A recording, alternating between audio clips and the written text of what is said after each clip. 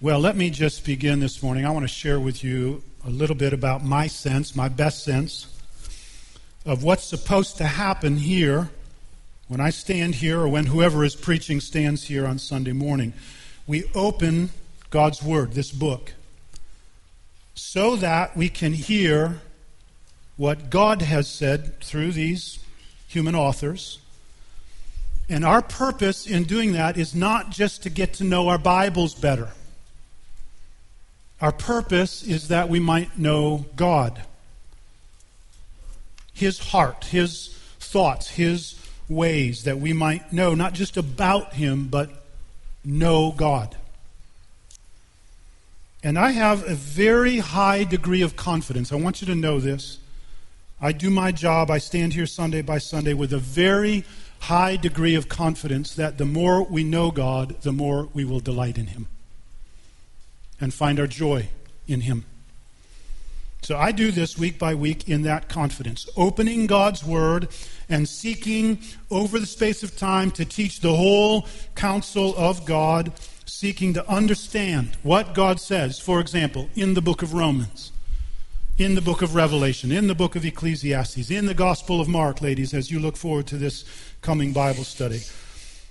But there are times when in my own time, my own private time in the Word, I encounter something that is unusually helpful to me personally. God just lights something up in His Word for me, and He presses it over the coming days and weeks, and it affects me and helps me in an unusual way, and it makes me want to share that with you.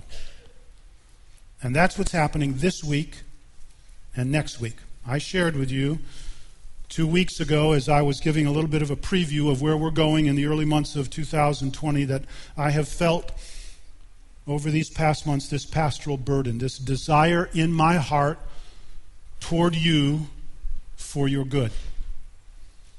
And it has to do with this thing that God has used to encourage me so much recently, this idea of how Christ is toward us now. What His heart is toward us now. Now that He is in heaven and we're here, how is Jesus toward us now? You know, we read the Gospels, Matthew, Mark, Luke, John, and we can see so clearly how Jesus was with His disciples and those who came to Him. And we can think, that must have been so nice, so good.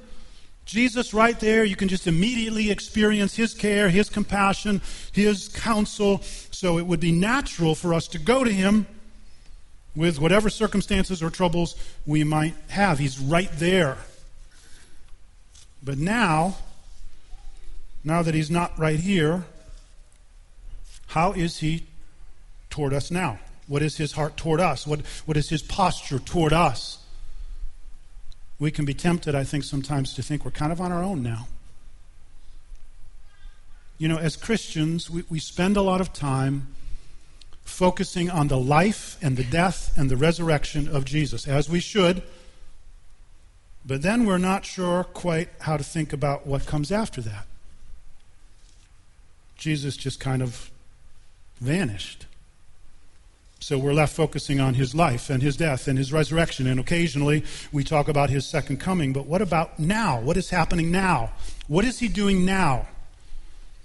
Is He just kind of biding His time? Is He waiting for time to pass and we're kind of on our own? He's at some distance and hard to connect with?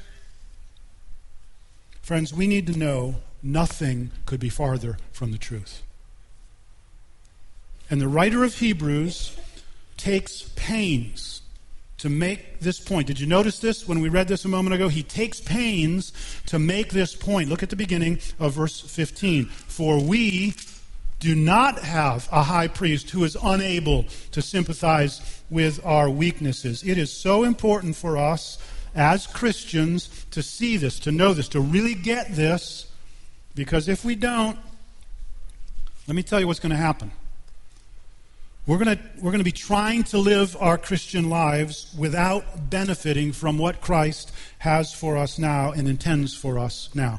And we're either going to then be living on some kind of sentimental thoughts and feelings about Jesus, or we're going to be living completely on our own strength.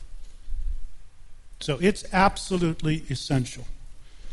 If we are going to come to Him with confidence and actually receive from Him mercy and grace, it is absolutely essential that we have a clear and abiding picture of Jesus in heaven with exactly the same heart posture toward us as He had toward His own when on earth.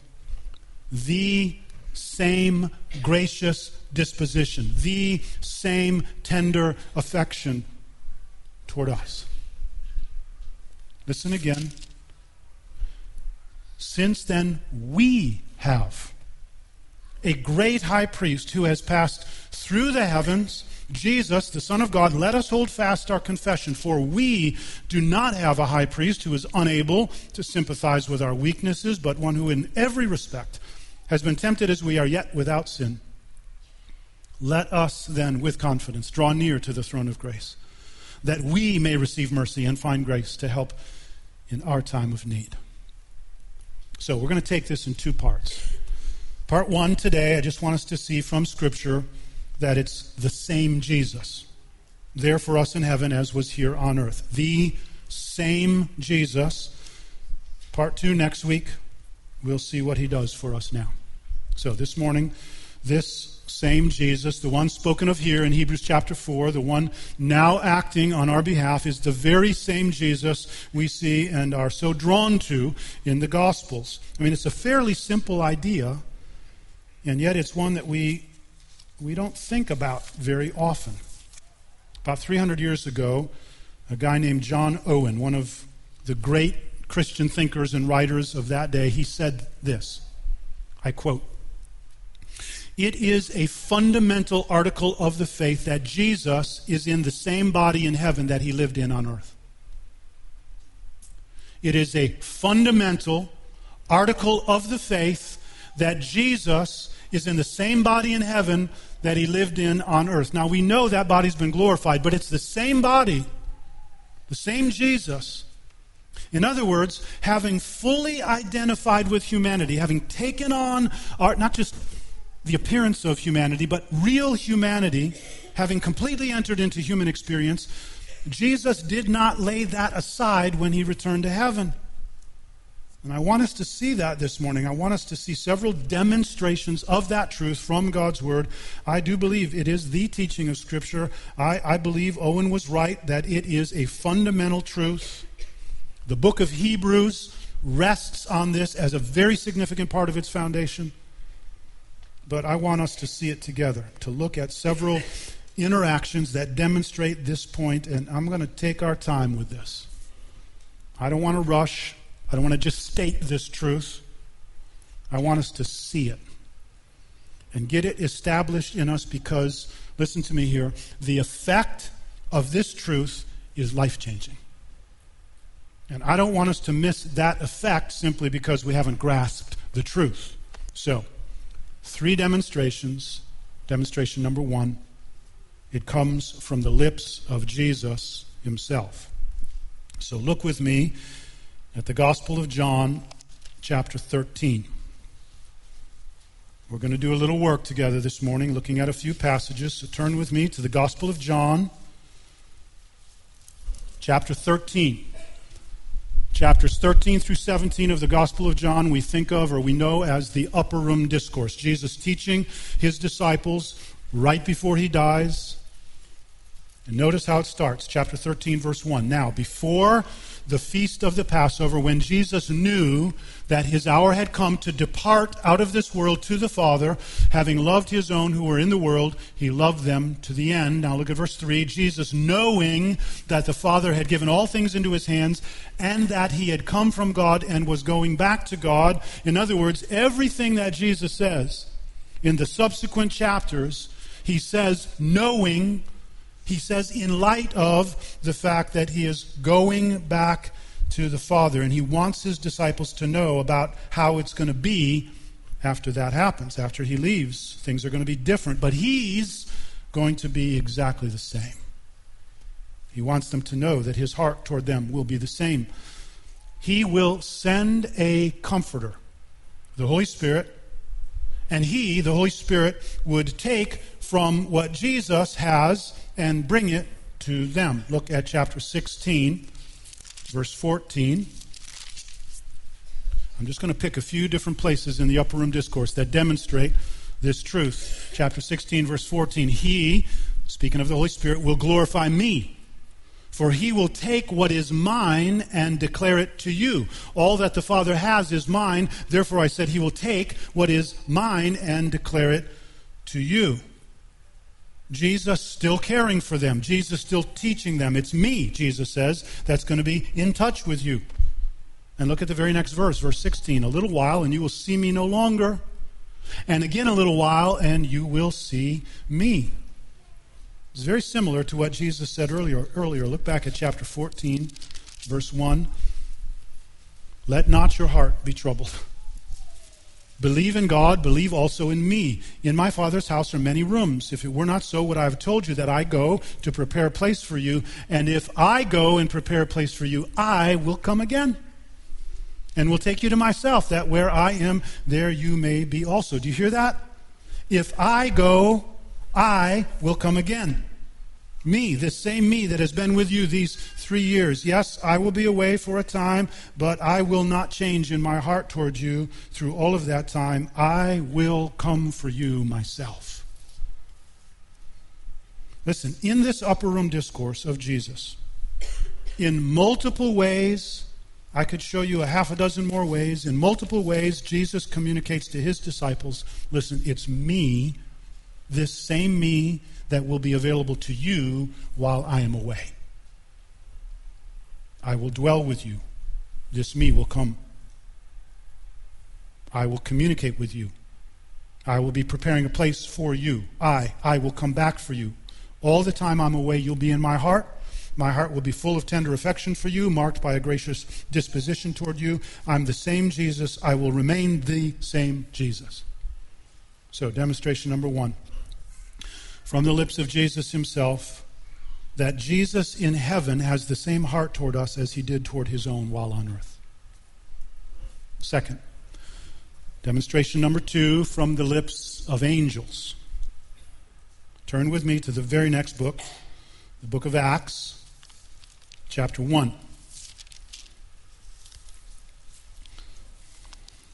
Now, before I show this to you, let me just give you a little background here. After Jesus' resurrection, He remained on earth for 40 days, appearing to His disciples, appearing to crowds of people. Many people saw Him. But there was one particularly poignant moment with Jesus and His disciples. I mean, you can imagine, they're having a hard time processing this. This kind of thing didn't happen every day. And so Jesus was full of compassion, full of patience toward them. But He knew He wasn't going to stay long. He was going to return to the Father because there was now a kind of work that He had to do there. So at one point, we read about this in Luke chapter 24, the disciples are gathered there in a place in the city of Jerusalem, and Jesus just suddenly appears in their midst. Listen, this is from Luke 24. Just listen. As they were talking about these things, Jesus Himself stood among them, and He said to them, "Peace to you." And they were startled and frightened and thought they saw a spirit. And He said to them, "Why are you troubled, and why do doubts arise in your hearts? See my hands and my feet, that it is I myself. Touch me and see. For a spirit does not have flesh and bones, as you see that I have." And when He had said this, He showed them His hands and His feet. And while they still disbelieved for joy and were marveling, He said to them, "Have you anything to eat here?" And they gave Him a piece of broiled fish, and He took it and He ate it right in front of them. And then, just a few verses later, we read this. Luke is very intentional about putting these things together. Just a few verses later, he says, "Then He led them out as far as Bethany, and lifting up His hands, He blessed them. While He blessed them, He parted from them and was carried up into heaven." Do you see what Luke is telling us so emphatically? This Jesus, flesh and bones, able to be touched and handled, able to eat right there in front of them, He was taken up into heaven. So, okay, now, Acts chapter 1. It's the very same scene. Luke, who wrote the Gospel of Luke, also wrote the book of Acts, and he ends his Gospel with that ascension scene, and he begins the book of Acts, the narrative of the early church, with the very same scene. But notice here in Acts chapter 1, verse 9, when he had said these things, as they were looking on, he was lifted up, and a cloud took him out of their sight. And while they were gazing into heaven as he went, behold, two men stood by them in white robes, and said, Men of Galilee, why do you stand looking into heaven? This Jesus, who was taken up from you into heaven, will come in the same way as you saw him go into heaven. Do you hear what they're saying? Very carefully, very purposefully, this same Jesus. They're purposefully using his human name. He carries his humanity back to heaven. He carries his identification with us, his ability to sympathize with us back to heaven, and he will keep that. That will be who he is and how he is all the time that he's there, right up to and through the time that he comes again. This same Jesus, as you saw him go, he will come again. So, demonstration number 2, from the lips of angels, that Jesus in heaven has the same heart toward us as was seen and experienced by those who interacted with him on earth. Third, demonstration number 3, from the lips of the first person to die for being a Christian. This guy named Stephen. We read about this in Acts chapter 7. You might want to turn there. The book of Acts, chapter 7. In Acts chapter 6, we read how Stephen was chosen by the early church. 7 men chosen to help address a problem that was developing there in the church in Jerusalem. And look back at chapter 6 for a moment, verse 8. And Stephen, full of grace and power, was doing great wonders and signs among the people. Then some of those who belonged to the synagogue of the freedmen, as it was called, and of the Cyrenians, and of the Alexandrians, and of those from Cilicia and Asia, rose up, and they disputed with Stephen. But they could not withstand the wisdom and the spirit with which he was speaking. Then they secretly instigated men who said, We've heard him speak blasphemous words against Moses and God. And they stirred up the people and the elders and the scribes, and they came upon him and seized him and brought him before the council. And they set up false witnesses who said, This man never ceases to speak words against the holy place and the law, for we have heard him say that this Jesus of Nazareth will destroy this place and will change the customs that Moses delivered to us. And gazing at him, all who sat in the council saw that his face was like the face of an angel. Well, Stephen is invited to speak. Look at chapter 7, verse 1. The high priest said, Are these things so? And almost the rest of chapter 7, this long chapter, is Stephen speaking in his own defense about how all of the Old Testament was leading up to and, in fact, pointing to Jesus. And when he got to that, the religious leaders, they just kind of go berserk. Look at verse 54. Now, when they heard these things, they were enraged, and they ground their teeth at him. But now look at this. But he, full of the Holy Spirit, gazed into heaven and saw the glory of God and Jesus standing at the right hand of God. And he said, Behold, I see the heavens opened, and the Son of Man standing at the right hand of God. But they cried out with a loud voice and stopped their ears and rushed together at him. And they cast him out of the city and stoned him. And the witnesses laid down their garments at the feet of a young man named Saul. And as they were stoning Stephen, he called out, Lord Jesus, receive my spirit. Now, I want you to notice something very particular about this. Stephen, about to die, sees Jesus standing. The book of Hebrews makes a really big deal about Jesus sitting at the right hand of God in heaven. He's sitting because his work is finished. He offered a sacrifice once for all, and then he sat down at the right hand of God in heaven. Like 5 different times the book of Hebrews makes that point. And yet here he is standing, ready and eager to receive this brother who's about to come home. Same compassion. Listen, when his people suffer, Jesus is moved, overflowing with compassion. Just as he was while on earth at the tomb of Lazarus, he is here at the suffering and imminent death of Stephen, moved. You know, we're not told of any specific interaction between Stephen and Jesus while Jesus was on earth. From everything that we can pick up, Stephen kind of comes into the picture after Jesus is already gone. But Stephen would have heard about Jesus.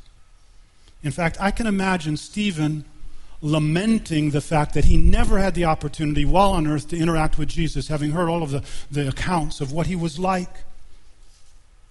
And now, here, he would recognize the same Jesus. This very same Jesus. And now I experience him. So demonstration number 3 from the mouth of Stephen, that Jesus in heaven has the same heart toward us as he had while here on earth. So I trust it is clear. There is a continuity of the person and heart of Jesus. Though he is not physically here with us, his heart remains the same as it was on earth. His heart remains as graciously inclined, as full of tender affection toward his own and those who come to him as ever it was on earth. There is a continuity, an uninterrupted continuity of his character and his care. Hebrews chapter 13, verse 8 captures it so perfectly. Jesus Christ is the same yesterday and today and forever. So what did we see of Jesus yesterday when he was here on the earth? We see him tender, so tender towards sinners and those suffering. All kinds of things. We see him welcoming to tax collectors and sinners, prostitutes and liars and thieves. We see his earnest love, his earnest desire for all to come to him. All who are weary and heavy laden, come to me and I will give you rest. When you read the Gospels, it is so clear that Jesus cares deeply about people, real people.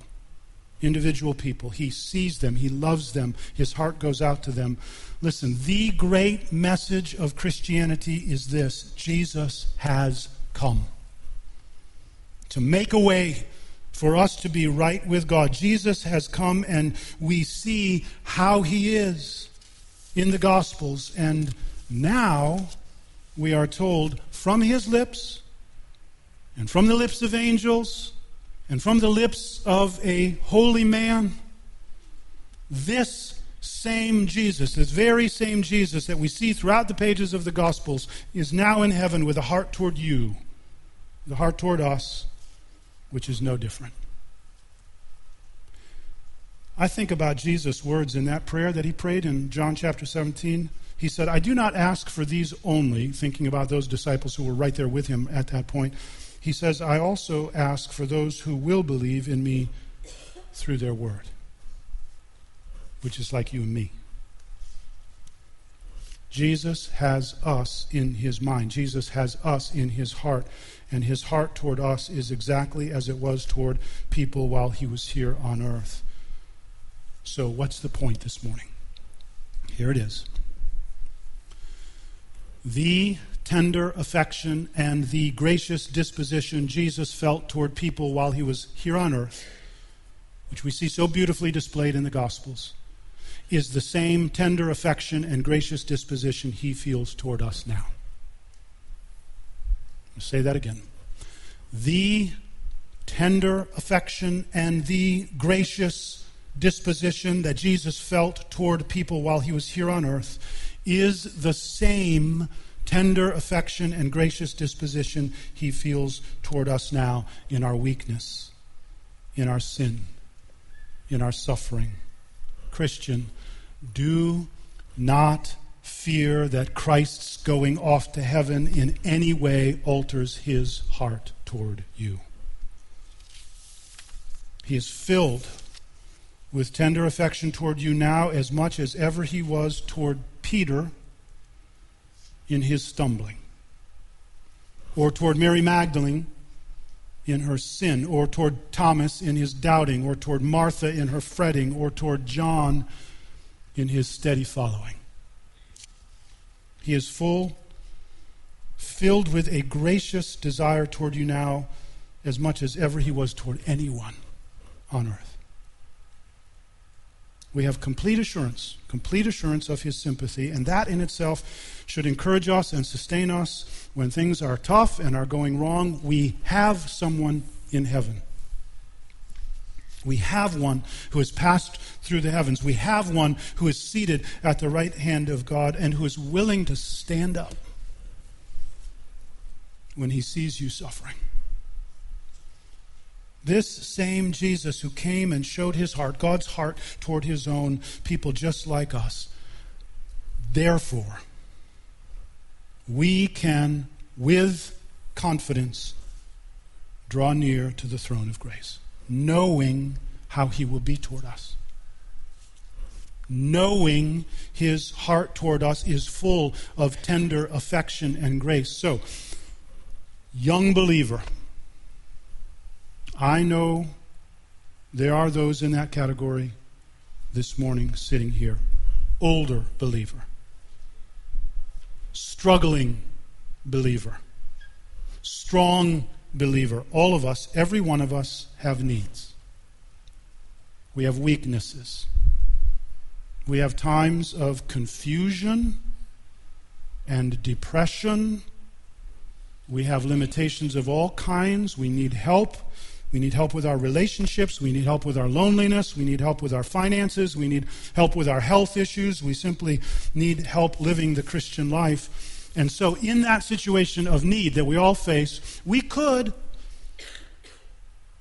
try to pretend that everything's okay. We don't have any needs.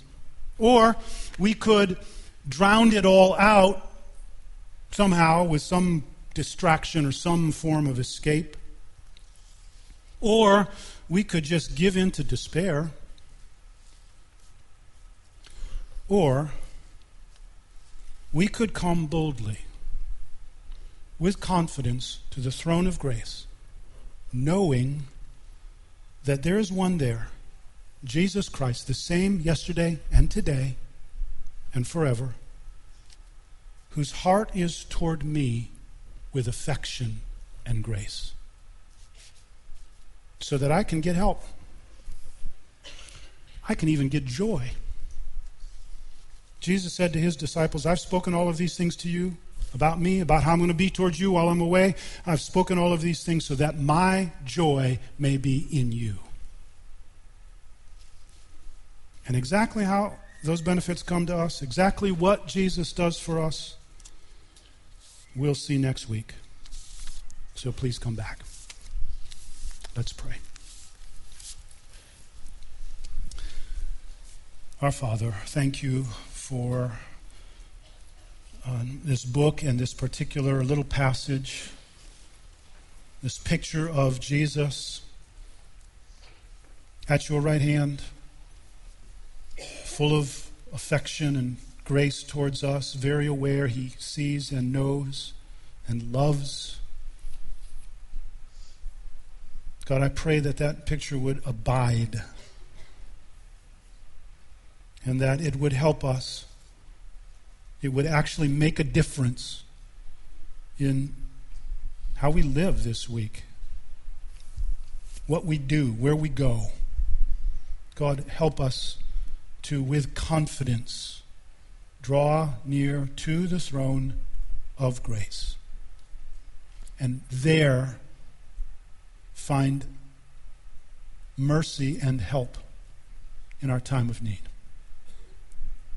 God, thank you for truth about Jesus. Thank you that it makes a difference. And God, help us to live in light of what we know to be true. We pray in Jesus' name. Amen.